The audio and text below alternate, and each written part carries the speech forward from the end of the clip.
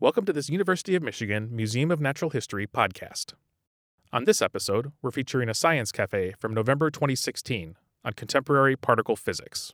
To find out about future science cafes, please visit ummnh.org. Good evening, everyone. I'm standing here in the center of the room, and we're going to get started now. I'm so glad to see all of you here tonight. Thank you so much for coming. My name is Amy Harris, and I'm director of the University of Michigan Museum of Natural History, and we're the organizers of this Science Cafe series. Tonight's program is called Has Particle Physics Fizzled? And that'll be a great program ahead. But before we get started, I just want to invite you all to join me in thanking Connor O'Neills for making this space available for us.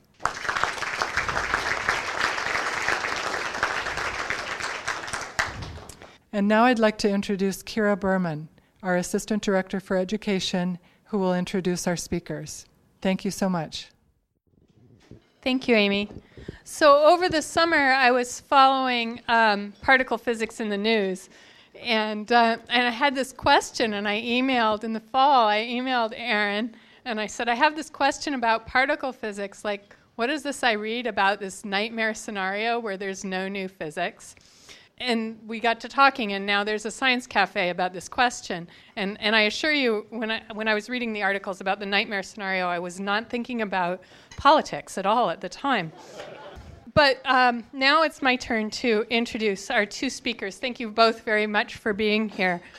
Professor Aaron Pierce is a theorist who studies extensions of the standard model of particle physics.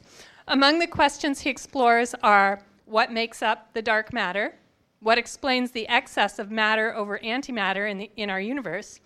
Pierce did his undergraduate work at Rice University and the University of Cambridge, received his PhD from UC Berkeley, which is where I grew up, and then did postdoctoral work at the Stanford Linear Accelerator Center and Harvard before joining the faculty here at the U of M in 2006. He was the recipient of the Henry Russell Award in 2012, considered the university's highest honor for early to mid-career faculty. And he is currently the director of the Michigan Center for Theoretical Physics. Please welcome Aaron Pierce.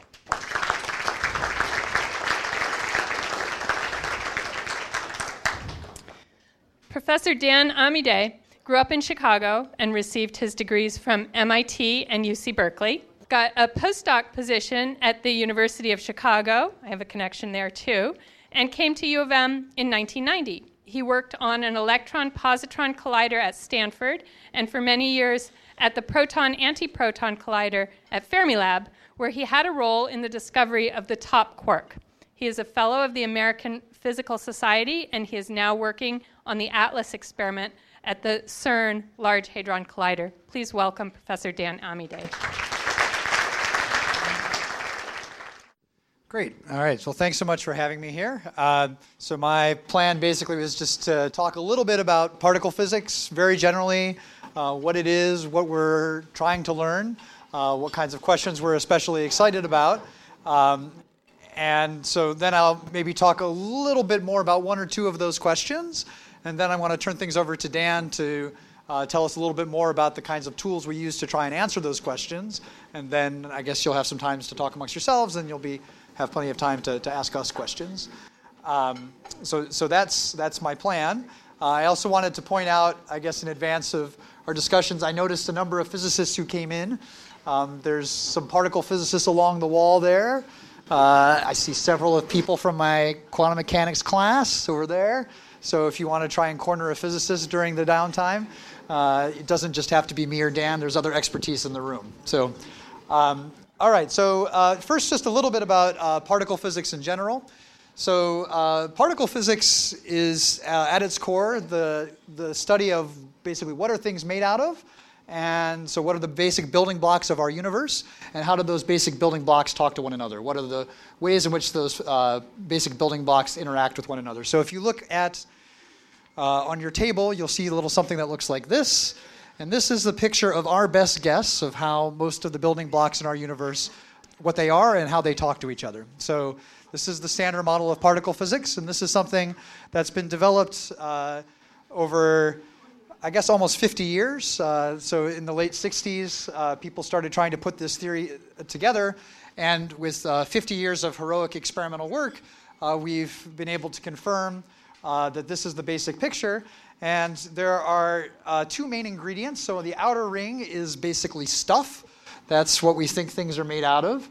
And the basic ingredients are things called quarks and leptons. So quarks are the things that are inside the protons and neutrons. And then leptons are things like the electron, but it turns out there are other copies of the electron. And then there are these other guys called neutrinos, which are produced, for example, in radioactive decay.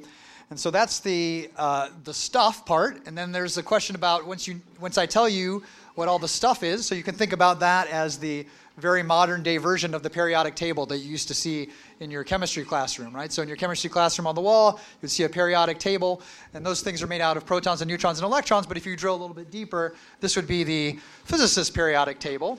But then I have to tell you, once you have all of the stuff, how does that interact with each other? And that's the language that we use to talk about that is so-called force carriers. And we now know that there are actually there's four main forces. There's electricity and magnetism, and one of the force carrier that corresponds to that is what's called the photon. There's something called the weak force, which there's a force carrier associated with that. That's the W and the Z. And there's something called the strong force, which is responsible for gluing the quarks together inside of protons and neutrons. And we have creatively called the particle that's responsible for that the gluon. So there's the electromagnetic force, the strong force, and the weak force. And then in addition to those three, there's the one that you guys probably think about the most often, but we think about the least often, and I'll try and explain to you why that is, and that's gravity. So gravity is not listed anywhere on this picture. So gravity is not a part of the standard model of particle physics, and that actually is an important piece of information. And so let me tell you why we don't talk about gravity when we talk about particle physics very much. So the main reason is that gravity is super weak. You say, how can that be? I'm not flying off into space. But gravity is really, really weak, and the way I always like to describe that is I can take a paperclip, I can hold that paperclip up with the magnet, and what is pulling against that magnet? It is the Earth, the gravity of the Earth, and it loses to that magnet, right? So gravity is exceedingly weak, and the only reason it's at all relevant for our everyday activities is that you have the entire Earth, which is a lot of protons and neutrons, and the gravitational force is being built up because of all of those protons together, and once they add up together, it can make gravity important. But if you're describing the interactions of individual particles, gravity doesn't matter at all. It's so weak. You don't care about it at all for individual things. And one of the ways we can describe the weakness of gravity is through what's called the Newton's constant. So you might remember back to a high school physics class, there was this thing called G Newton that you use to calculate the gravitational force law. But it turns out that gravitational constant is related to something related to an energy scale. An energy scale in particle physics called the Planck mass. And we don't need to know anything other than about the Planck mass, except for it's really, really big. It is about 10 to the 16, so that's a 1 with 16 zeros after it, times bigger than the energy scales that we explore at colliders like the Large Hadron Collider. And the crucial thing that I need you to take away from this whole little discussion is that the reason that gravity is so weak is precisely because this Planck scale is 10 to the 16 times bigger than the scales that we probe at the Large Hadron Collider. Okay, so that's an important fact. So now let me just go back to the standard model for a few minutes. So I already said that this thing works super well. It was not complete until about 4 years ago. So it was completed once we discovered this guy in the center. This guy in the center was the Higgs boson. So without the Higgs boson, the standard model worked very well for a lot of things, but it had a serious problem. So one of the serious problems was you could do a thought experiment and you could imagine colliding two particles together. And if you went to a high enough energy, the probability of those two particles colliding was greater than 1, greater than 100%. That doesn't make any sense. Quantum mechanics is weird, but it's not that weird. You don't have things ever happening with a probability of greater than 100%. And so that tells you that there was something missing that made that theoretical craziness go away. So the theory was inconsistent without this additional piece of the puzzle, and that was the Higgs boson. And so once we found that, the theory was beautiful and consistent, and you might say, okay, aren't we done? So we've explained this last puzzle. This thing now exists, and that got rid of this theoretical inconsistency. This particle is super important for explaining how particles get mass, and I'd be happy to talk more about that if people are so inclined to go in that direction. So as of 2012, we had a nice mathematically consistent structure that gave beautiful predictions. The problem is that it doesn't explain everything, and it doesn't explain some super important things. And that's one of the reasons that I would give you my answer to has particle physics fizzled? The short answer being no, otherwise I wouldn't be here. One of the most important questions is what is the dark matter? So that could be a topic for a whole nother science cafe. But the zeroth order statement is that there is 5 times as much stuff out there that is not made up of any of the things that we see in this picture than there is of ordinary protons and neutrons and stars and Jupiters and rocks and everything else. There's 5 times as much of something else, and we don't know what it is. It's not on this piece of paper. And so we really want to find that thing. And that's, I would say, priority number 1. One of the things that's exciting is that that particle could, in fact, show up at the Large Hadron Collider. And we could certainly talk about that. So that's one big, huge target for particle physics that still is out there. There's a number of other targets. There's, as I said, as Kira mentioned in the introduction, there's a big puzzle. Why is there more matter than antimatter in our universe? So there's things like electrons, you know about those, but there's also things called positrons. Maybe some of you have had a PET scan before. So that's just like an electron, but it has a positive charge. The laws of nature, if I take the laws of the Standard Model, they are very nearly symmetric between particles and antiparticles. And if you look around, you don't see lots of antiparticles. You just see particles. So why is that? And another way of saying that is, why is there something rather than nothing? Because if there were equal amounts of particles and antiparticles, they find each other, that turns into energy, and that would be a bad day for us if we had a particle-antiparticle symmetric universe. So the fact that there is something tells us that somehow there had to be an asymmetry between these two things, and we don't understand that.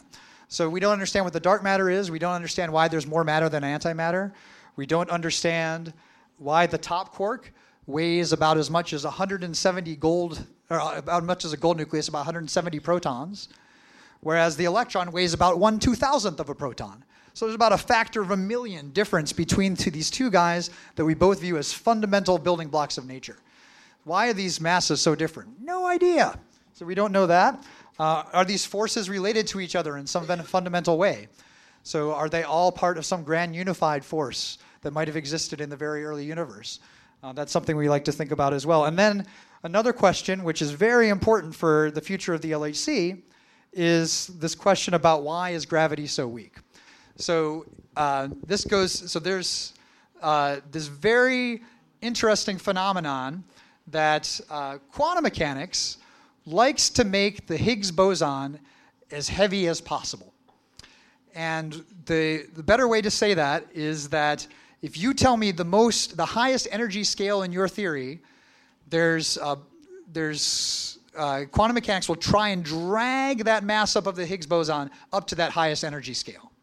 The Higgs boson, I already told you, the mass was discovered at the LHC, and I told you that the LHC probes energy scales that are 10 to the 16 times smaller than the Planck mass. That's the highest mass scale that we know about that's important in nature. It's the mass scale that's associated with gravity.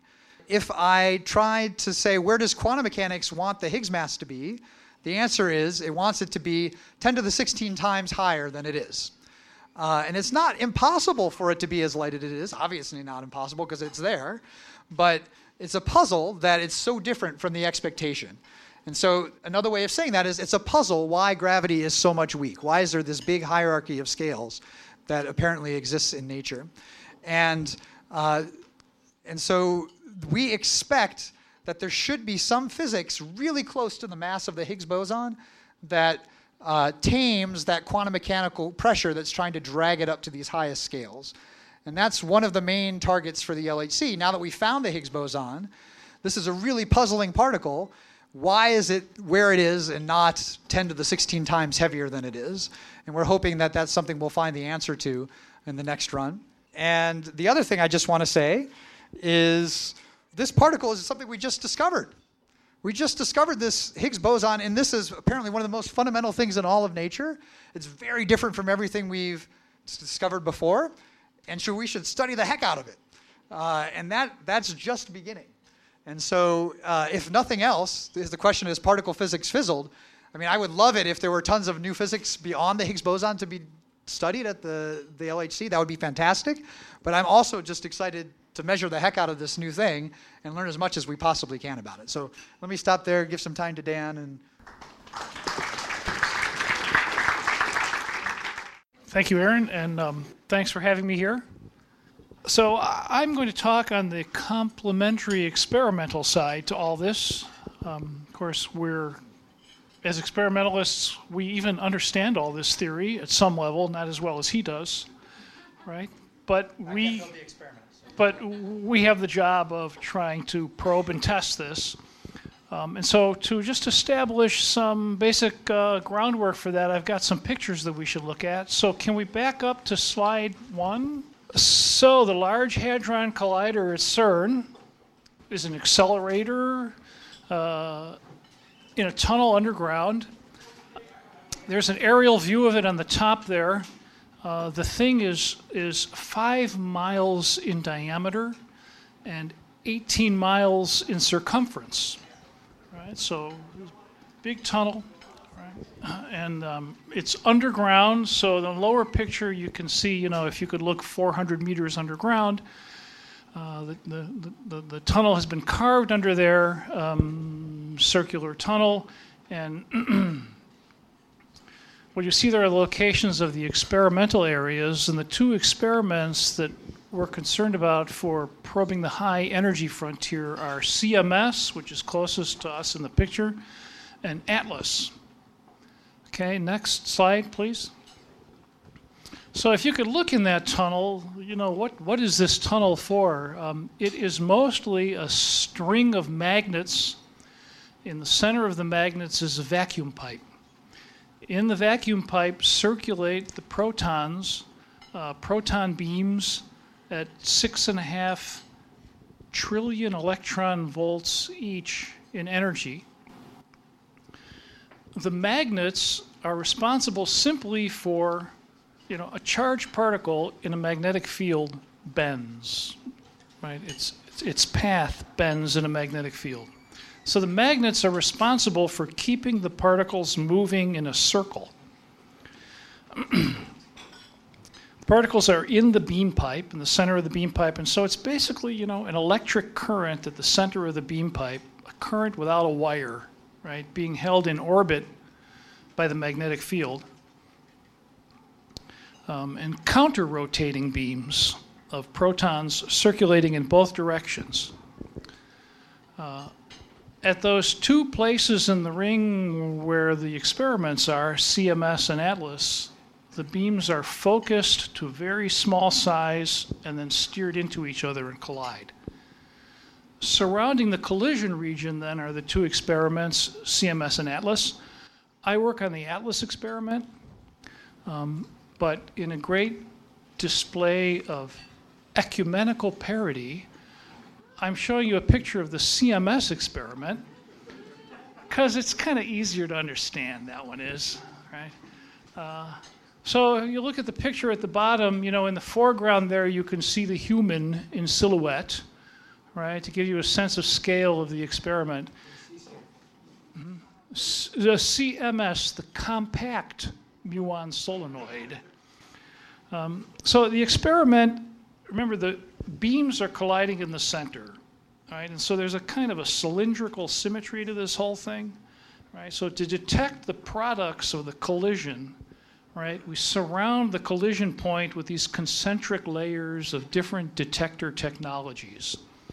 So without going too much into the details, so the blue stuff in the middle there, deep in the middle, are detectors that make non-destructive measurements of the trajectories of the particles, imaging measurements, so we can see the direction that the particles are going in.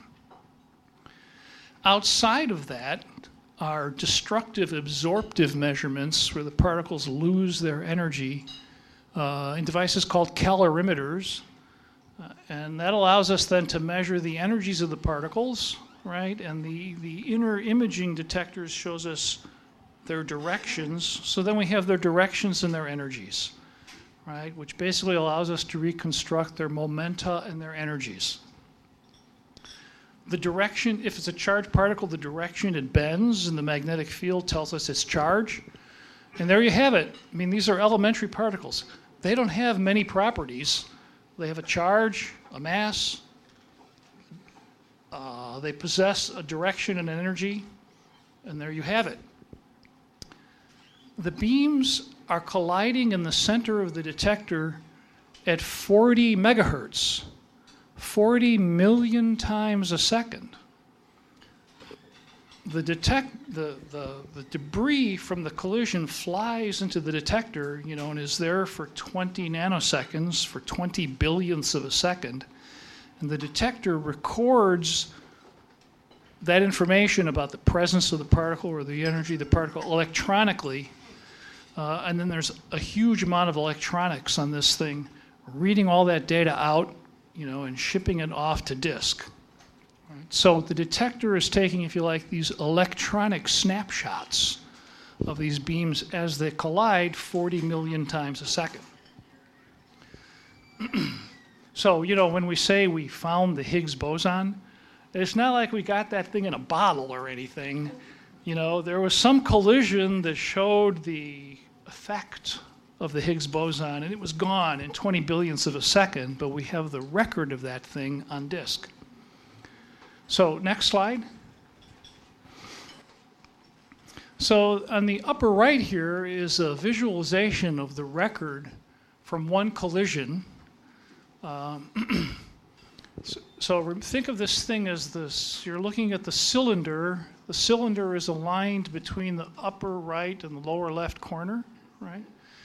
And you can see lying along that diagonal the sprays of yellow particles. The yellow lines are the sprays. Are the yellow lines there are the reconstructed trajectories.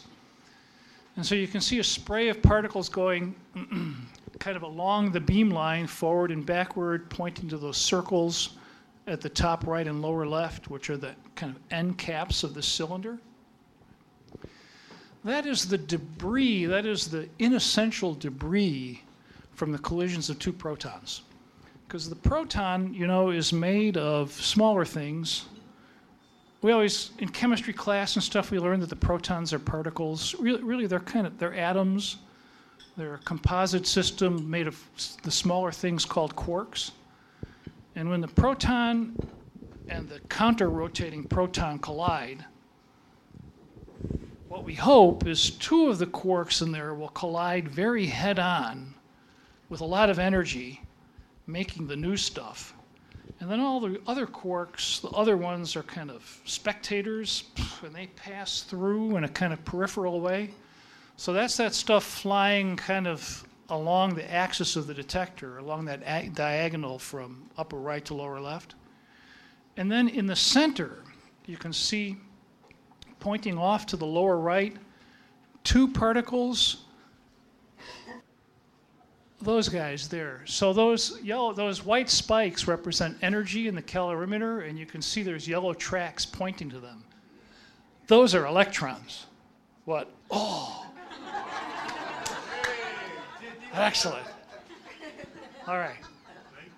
See, energy in a calorimeter and tracks pointing to that, those are electrons. These sprays of particles pointing to these energy deposits in the calorimeter, those are called jets, and they represent outgoing quarks from the interaction. Everything else in this picture, all these dots here is all random energy in the calorimeter, and this is the stuff going down the beam pipe. This is the stuff of interest. And all of this, of course, was gone in 20 billionths of a second and exists on disk for us to study. So here's how you discover the Higgs boson. Okay. The Higgs, among its many decay modes, decays to two carriers of the weak interaction, the Z's. And the Z's can each decay to two leptons, which is what's shown here, or the Z can decay to two quarks and become two jets. So you look through your billions of events on disk, and you say, find one that gives me two electrons with the mass of the Z, and two quarks with the mass of the Z. Or find one that has 4 electrons with 2 pairs with the mass of the Z.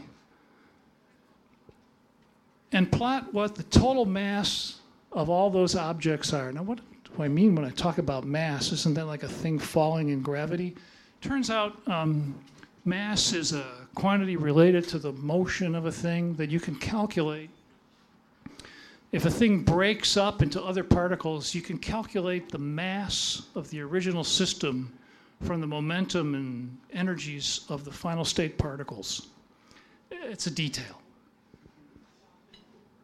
You look through your billions of events. You find the ones that have a couple things that you like, and you say, plot the mass of the 4 objects in those events. This is the mass of the 4 objects in all of the events that had 4 electrons. We have billions of these events, you know, and all kinds of, everything is happening. Everything that can happen happens in there. So we have recorded events. An event means one collision, at all these possible masses.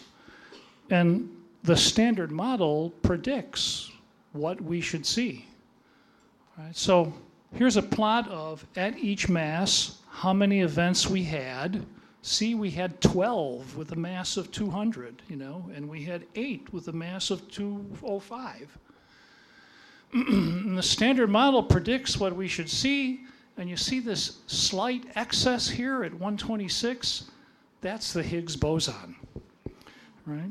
So the way the amazing Higgs boson shows up, right, is not with a flash.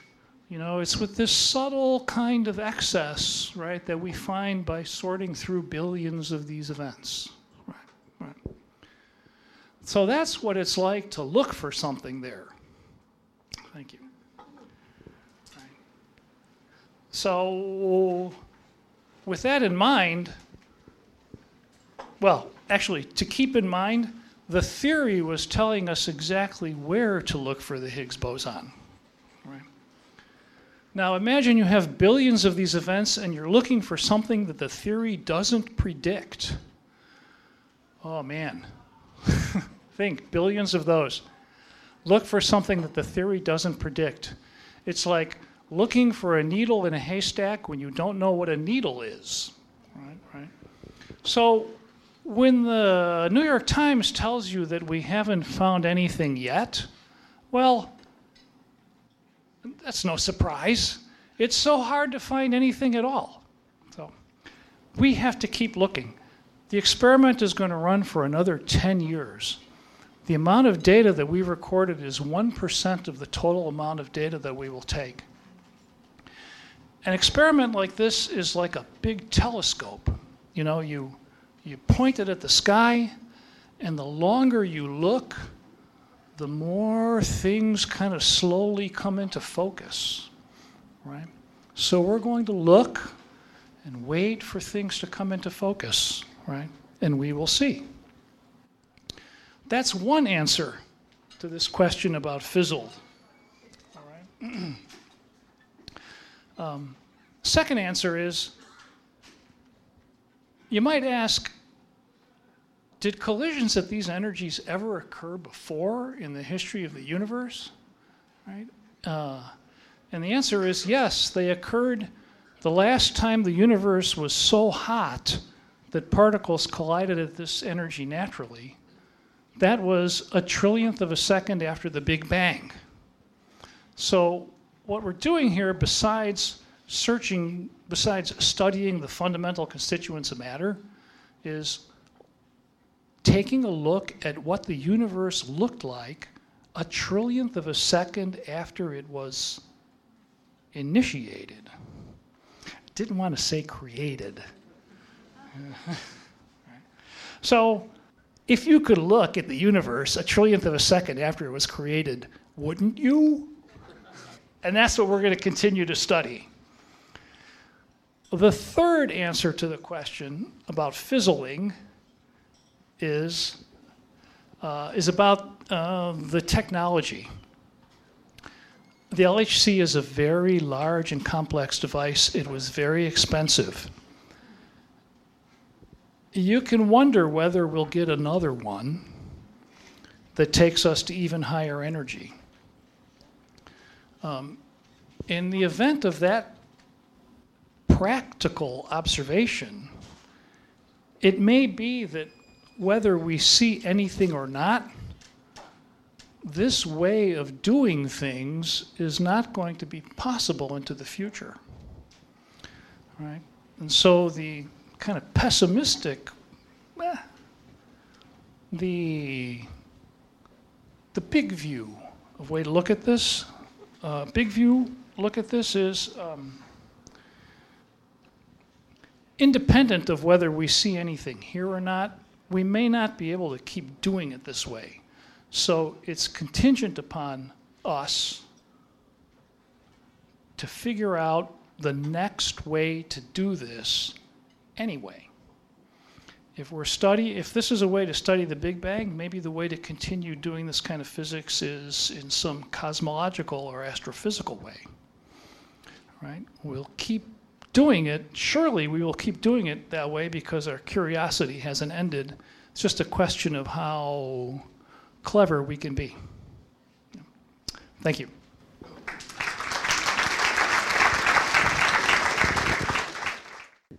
Okay. Thank you both very much. And I have lots of questions after that, as I'm sure you do. There are some discussion questions on your table. So you've got the next third or so of our program. We'll be talking to each other about what you just heard, trying to work out what it means. Those of you who have a background in physics or particle physics that are in the room, raise your hand. Okay? You can ask questions of these guys and gals. There's some, yeah. So, and if they're all over there, if you guys want to stand up and walk around, that'd be great. Our speakers will also circulate the room. But some of the questions on the table are really about things that you'll have answers to from your own experience. So I encourage you to talk to each other. We'll come back in a few minutes and have a large format group discussion. I'm going to try to bring us back together for a group discussion. I hate to interrupt such great conversations. I'm going to try hard to bring us back together for a group discussion, though. Okay. Wow. So as I walked through the room, I heard lots of fantastic questions, lots of very animated discussion, and so I want to bring us back together so that we can bring some of these questions centrally to our attention and have our speakers address them. Just a couple of quick ground rules. Aaron has agreed to moderate, and so he will let speakers know when they have the floor and when they don't. So it's okay. Okay. I'm going to be passing this cordless microphone, and please use it both to enable those with hearing impairments to hear, and also so that Lisa over there, Lisa, raise your hand, can record our conversation for later podcast. Why can't I say that? For later podcast. So please look at Aaron to be recognized if you would like to speak, even though I have the microphone. Got that? It's confusing, but you guys can do it, I know. Please limit your questions or comments to about 30 seconds to a minute so that lots of people can participate. Aaron may interrupt you if you go on forever. Likewise, Aaron will give preference to those who have not spoken yet, just so that we hear a diversity of voices. So there's lots of expertise in the room. I always hope that this part will feel a little bit more like a group discussion rather than just a question and answer session. With this in mind, please feel free to address comments as well as questions to the whole room. This is important. We like to foster open discussion and honest debate. It's likewise important that we protect each other's safety in conversation. Please be nice to each other or else. If you forget to turn off your cell phone and it rings during this portion of the program, you may find yourself on a collision course and with a strange new nickname, like Charmed or Top or something like that. Just kidding. No, please turn off your cell phone so they don't ring, because it's hard on a podcast to explain that to people. Okay, would anybody like to start us off with a question or comment? It's all a very fascinating area. I was discussing with the postdoc this double observation of an apparent new particle half a year ago that turned out to be a statistical fluke. But if you did make such a discovery of a new particle, wouldn't that be sort of like the energetic version of the end of physics? Isn't that something you'd hope to avoid? Probably muted. Oh, there we go. So let me, as a point of background, I think some of this is discussed on the article that you have on your table. There was a particle that people briefly thought may have been discovered.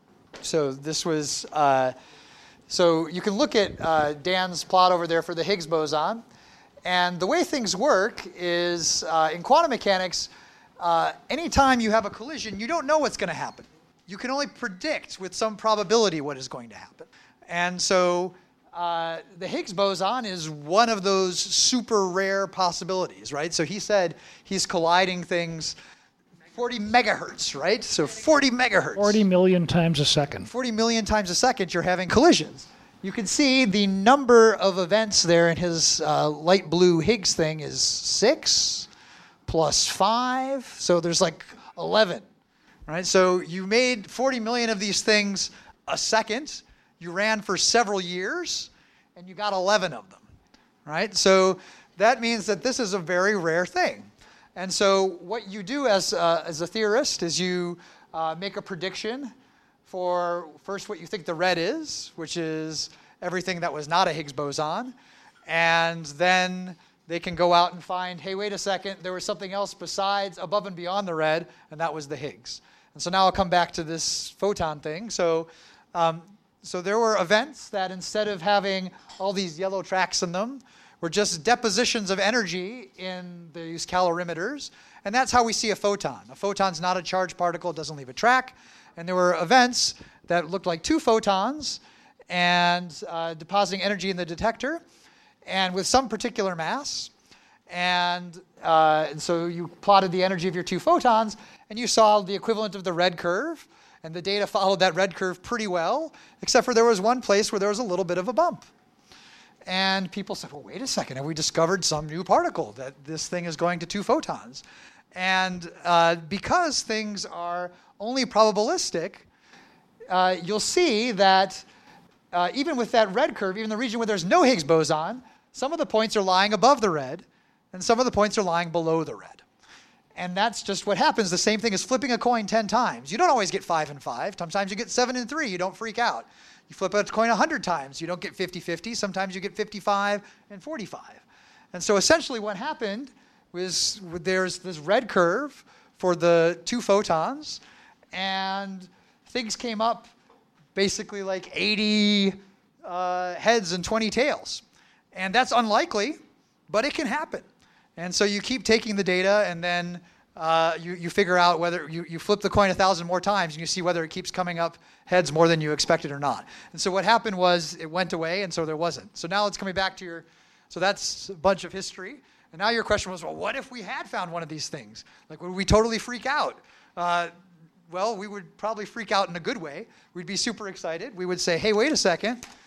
That's not on here. That's somebody new. Right? So we have now discovered a new particle that doesn't fit into the standard model. And we would say, who ordered that? And so we would say, and I had this list of unanswered questions at the very beginning of our discussion. What's the dark matter? Why is there more matter than antimatter? What's preventing the Higgs from flying off to this really high mass? Does that new particle help me solve any of those questions? How does it fit into a more fundamental underlying theory? So that's the kind of question we would try to answer given that new particle. We wouldn't say, oh, everything we know is wrong. No, absolutely not. We would say, everything we know is presumably still working just fine, but there's something new out there, and hopefully it has implications for all of those unanswered questions that we're still trying to solve. The physicists were disappointing in not finding anything new other than the Higgs boson.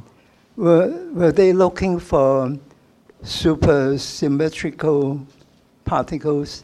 And if would the supersymmetric particles shed some light on dark matter? And if this is, and would you please explain what's supersymmetrical? The question was, what is supersymmetry? What are supersymmetric particles? Do they have anything to do with dark matter? And why didn't we find them? So those are a lot of questions, and we could talk for 3 hours about those questions. Do you want to talk about it, or do you want me to talk about it? Or? The experimental part is that supersymmetry is an attractive theory because it builds on what we have as a foundation, and it makes very well-defined predictions of what we would see. And it's very theoretically motivated, which Aaron will explain. And it has a kind of a history. It's been around since the 80s. It's become kind of embedded in our way of thinking about what is the new thing that we could see, right? In a way, actually, sets a kind of benchmarks, for new things that you could see. They'd look like this, right? So, in fact, the detectors were even designed to be able to detect supersymmetric particles. And at the experiments, lots of people are looking for these signatures, right? So it isn't that we haven't looked, but those particular signatures haven't showed up. Now, that doesn't mean they're not there. It just means that the strength of the signal, perhaps, is not strong enough yet for us to see. Now, as to the theoretical motivations, I'll turn you back to Aaron. So first, let me just reiterate just build on what Dan just said. I told you the story about having these 6 or 11 Higgs bosons in this plot, or whatever it is. And the prediction of how many there should be is something that the standard model predicts.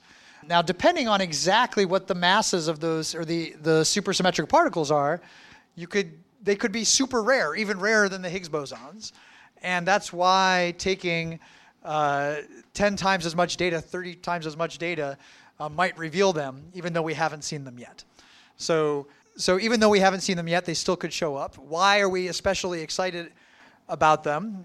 So let me mention a couple of things. One thing is that they impinge on both of the open questions that I highlighted in my introductory remarks. So the two of the things that I highlighted was, what the heck is this dark matter? And the other thing I highlighted is, why is this Higgs boson so light compared to this fundamental scale of gravity, which is 10 to the 16 times higher? So the supersymmetry has something to say about both of those things. It turns out that the lightest supersymmetric particle, so supersymmetry says for every particle we know and love, everybody on here, there is a superpartner. Superpartner means there's another particle that differs only in its spin. So you may have remembered from chemistry class, electrons are spin up and spin down. That means these electrons have spin. We think there might be a superpartner of the electron that's like the electron in the same way that it's charged, but it doesn't have spin. And so that would be the superpartner of electron, but it's also different in another way, which is it doesn't weigh 1/2000th of a proton mass. It's presumably right at the edge of what this collider can produce at the highest energies. So that's what superpartners are. And it turns out the lightest of all of those guys could be the dark matter. It turns out that it has just about the right properties to give the amount of dark matter that we see today. So if a supersymmetry, we know very little about dark matter. But one thing we do know, actually very precisely, to about 1%, is how much there is. So we actually live at a really interesting time in our history as a people. That there was a time before I was born when we didn't even know there was dark matter, right? We didn't even know that there was something to be worried about, right? But now we actually have a very precise inventory of the visible matter and the dark matter and something else called dark energy. And we know how much of each of these things are. We just don't know what the heck it is. And so we know exactly how much it is, and it turns out that the supersymmetric particle would give the right amount that would reproduce what we've observed of how much there is. And so that's one of the reasons we're excited about supersymmetry, is it could give dark matter, and it could give the right amount of dark matter. And it actually also, one of the main reasons we like supersymmetry is that it solves this problem of keeping the Higgs light. So one way to think about the Higgs being light is you could think about a pencil being balanced on its tip. And so quantum mechanics likes that pencil is like the pencil trying to fall over.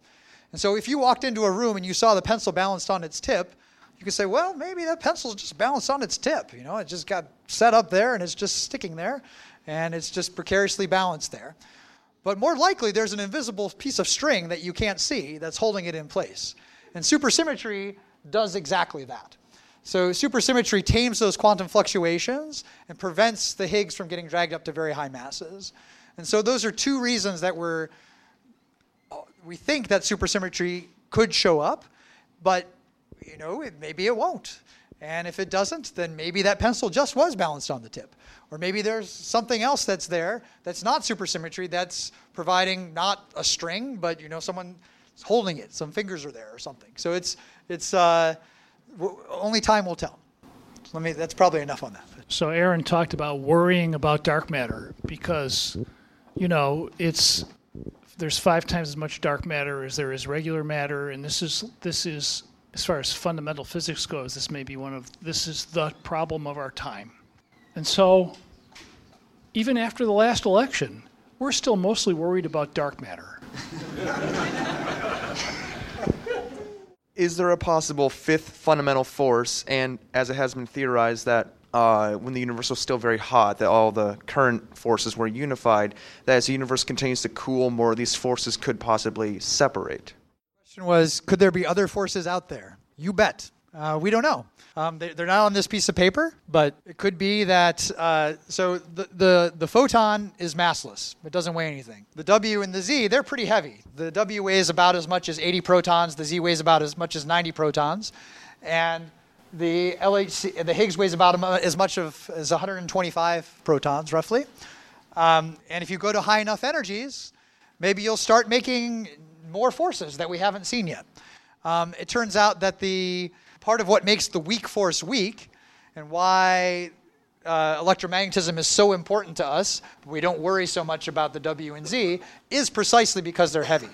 So it could be that there could be a fifth force, but because it's heavy, it's hard to see. Both it's hard to make that force carrier, but also its effects in everyday life would be suppressed because of the fact that it's heavy. So it could be there, but we just don't know. That's something we could be looking for. The LHC has gone through a couple of renovations, increasing the power. It's up to, I think, 13 TeV now. Is it possible that it'll go higher still, and will that create more particles, more theories? The energy scale that one can reach is set by the strength of the magnets. Because a particle of a given momentum going through a given magnetic field bends by so much. So, in fact, the accelerating power, which is radio frequency cavities, is there to push the particles higher. But the magnets can go no higher. In principle, maybe some kind of tweaks can be made so it goes to 14 or something like that, but these are the most powerful mass-produced magnets ever made, right? And that is the limit. So to go to higher energies requires either staying with that tunnel and going to higher magnetic fields, which may be possible with magnet R&D, but you would have to bear the cost of replacing all those magnets, right? Or you use those magnets, but you build a tunnel of larger circumference so that a given magnet doesn't have to bend the higher energy particles so much, right? This is under discussion. In China is interested in doing this. However, an interesting further practical issue is that you can show on very general grounds that as the energy goes up, the cross-section, the rate at which the particles interact, goes down. In fact, as the energy goes up, the cross-section goes down like the energy squared. So, even if you had the money to build a much bigger accelerator, to look for the processes at higher energy, you'd either have to run for much, if the energy went up by a factor of 10, the interaction rate goes down by a factor of 100. So either you run for 100 years, or you... right.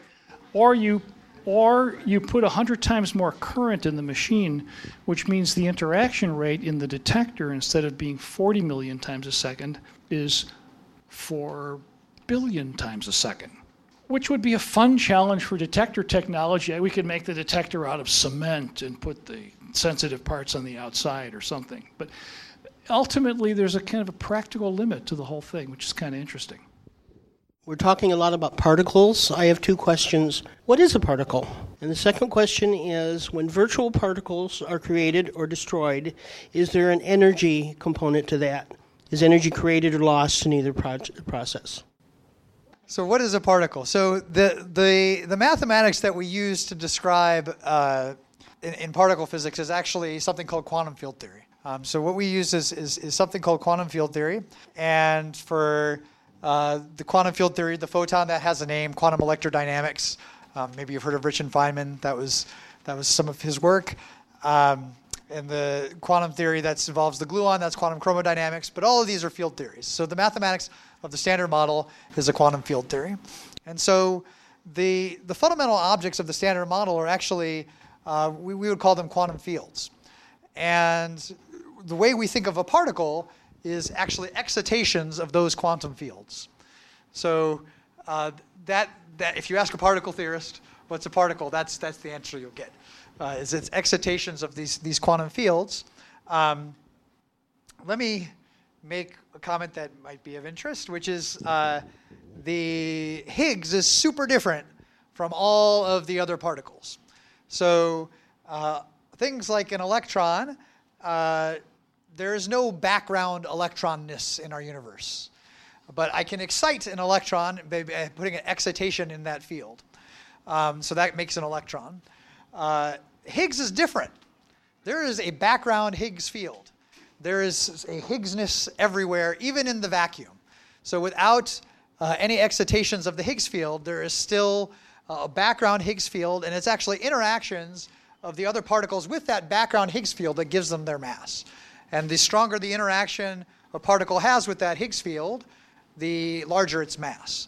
And so one of the reasons that the Higgs loves to go to these Z's is that the Z is one of the heavier particles.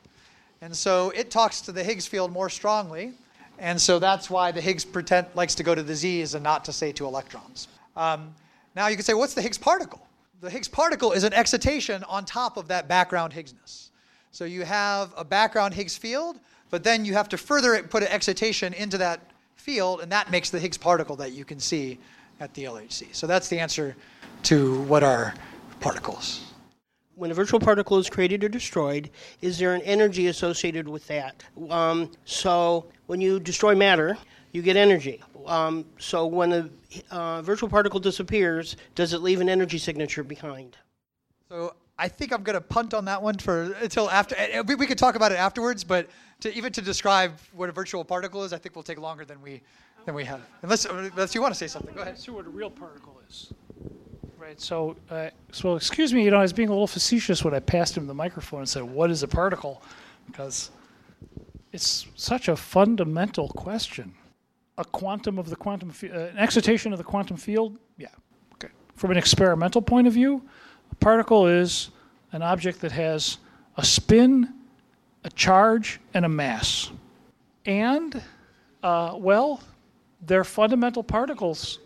So, it's like this reductionist scheme. We're breaking things down into the building blocks and breaking down the building blocks into the smaller things, and what are you left with at the end?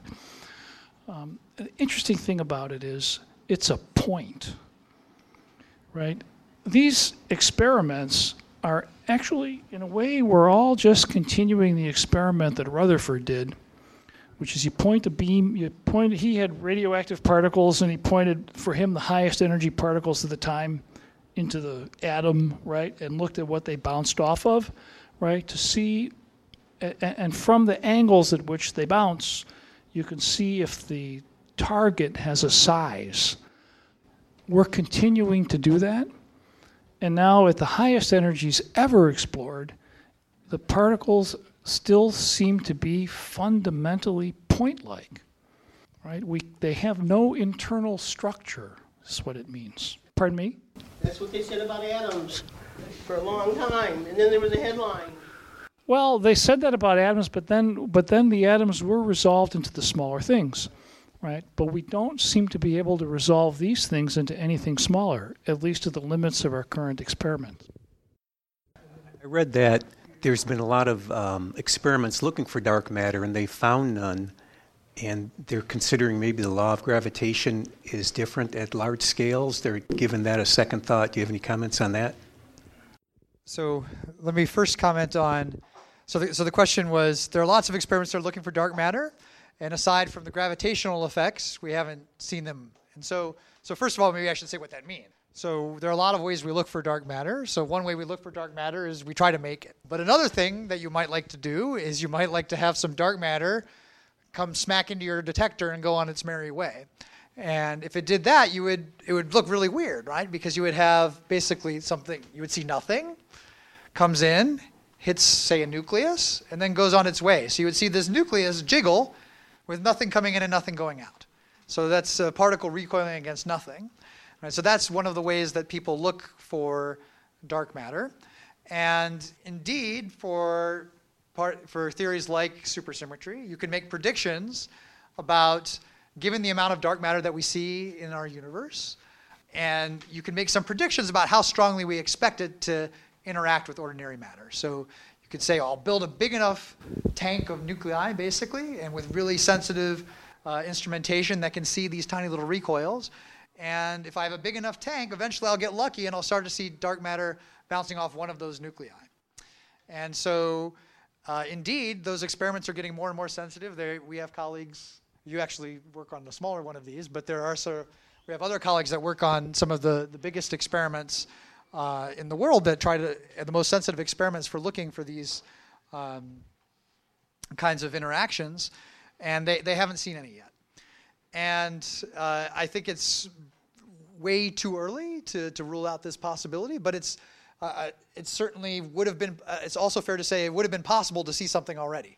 So the way I would describe it is, even this is really exciting stuff, but that's also really exciting stuff. These experiments are also right at the sensitivity that allow us to test some of these most interesting theories. Now, the other thing you said was, well, what if you don't see any of these things? Maybe you should just modify gravity, because after all our evidence for dark matter has something to do with things that we've seen gravitationally. And I will just say that it's very, very hard to make a modified theory of gravity fit all the data that we have about dark matter, because we actually have evidence for dark matter on many, many scales. So not just in galaxies, but in clusters of galaxies.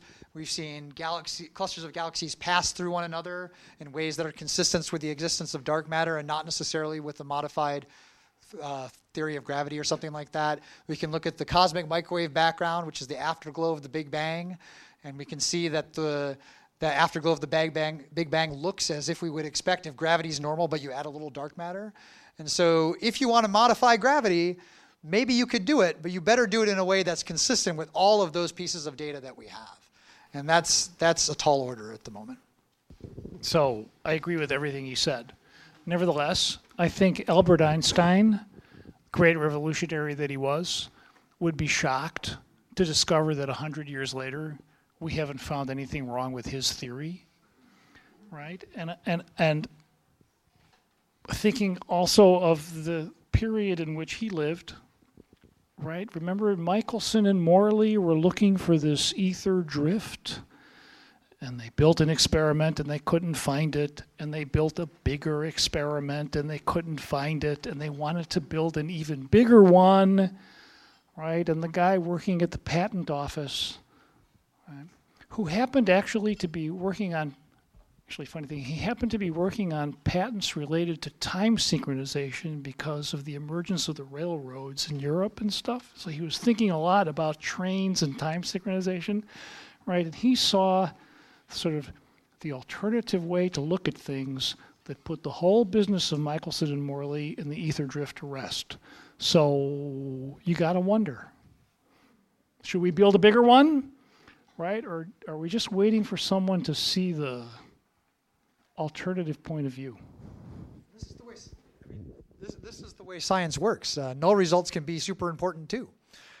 So the Michelson-Morley is a classic example, but you learn something by not seeing things too. So I think that is an important point to make. I think maybe even one of the discussion questions is when is not seeing something a discovery? And you certainly can, my job is I come up with theories and we test them. And you learn something if it's right, you learn something if it's wrong. And if science is working properly, you revise your thinking when you get new data. And that's the way it should work. So the signal mark on your graph over there, the histogram that shows the Higgs boson, why is that got why is it in two masses? Well, you've got a histogram there that presumably means that each of those histogram units is a mass. Why does it have a finite width? Right. Is it just an uncertainty thing in the data, or is it something else? The width that one sees there, in the absence of any experimental resolution, is a measure of the lifetime of the particle. Now, the lifetime of the Higgs boson is such that if we had infinite experimental resolution, the width that we would see there would be very small, and the thing would be in one bin. We'd see the thing would be in one bin in the histogram, right? Yeah, right. Now, as it is, it's an experiment with a finite resolution. So the measurements that we make of the energy, right, have some uncertainty. We're measuring 4 things to put them together into that mass. And the combination of the uncertainty and the 4 things gives the thing that width. You remarked that there were thousands of these collisions every blink of an eye, and that you were going to be storing 10 years' worth of data. Wouldn't the storage and workup of this data require a supercomputer the size of Colorado? Yes. Well, we take some shortcuts. The beams collide 40 million times a second, and the detector has millions of channels. So to read all of that out 40 million times a second would be impossible. So the detector, in fact, is triggered, which is to say there's a room full of electronics which is looking at some subset, some crude subset of the detector signals. Like, is one of the elements in the calorimeter, does one of the elements in the calorimeter have an energy above some threshold, right? And if that is the case, then that event will be read out, right? And there's another important thing about that besides just the volume of the data. When the detector is being read out, the detector is not sensitive. So while we're reading out an event, we're blind to the collisions that are continuing to occur. It's called dead time, and you want to minimize that. Right. So it's a triggered system. The readout is more like at 1 kilohertz, 1,000 times a second. Right. So that's the practical way that we do this. It also has a very interesting interpretation. It means that the data that we record is all subject to the biases of the trigger, which are built in based on our assumptions, right? So in a way, it's a very dangerous way to do science, right? We're going to trigger the detector on things that we expect. Oh, what if something happens that's totally bizarre and we don't expect? In fact, we guard against that possibility by recording in a separate stream, every millionth event, no matter what it is, right? So that we can check, right, that in the absence of any bias whatsoever, there's not something bizarre happening. Yeah, actually, the computing for this is distributed across the world. Michigan is one of the institutions that has one of the Atlas so-called Tier 2 computing centers, right? And I should have on my fingertips the gigaflops number for that, but I don't. But huge storage and computing capabilities distributed on the grid, and all of us doing the analysis, submit our jobs out to the grid, out to the cloud, if you like, right, to get our results. Given your fields, do you ever come across any areas of an omniverse theory or multiverse theory or application of such? So the question is, do I ever think about the multiverse? So the multiverse, the idea is that we may be one in an ensemble of many universes. Now, it's a super interesting idea, and it's a super interesting idea to think about what the consequences of that might be. It's difficult because they are by definition not in our universe. It's difficult to observe any of those things directly. It's, by definition, frankly, impossible to observe those things directly. If we became super convinced that there was no string holding up that pencil, nothing holding up that Higgs boson, one possibility might be we just live in the particular universe where that pencil is balanced on its tip.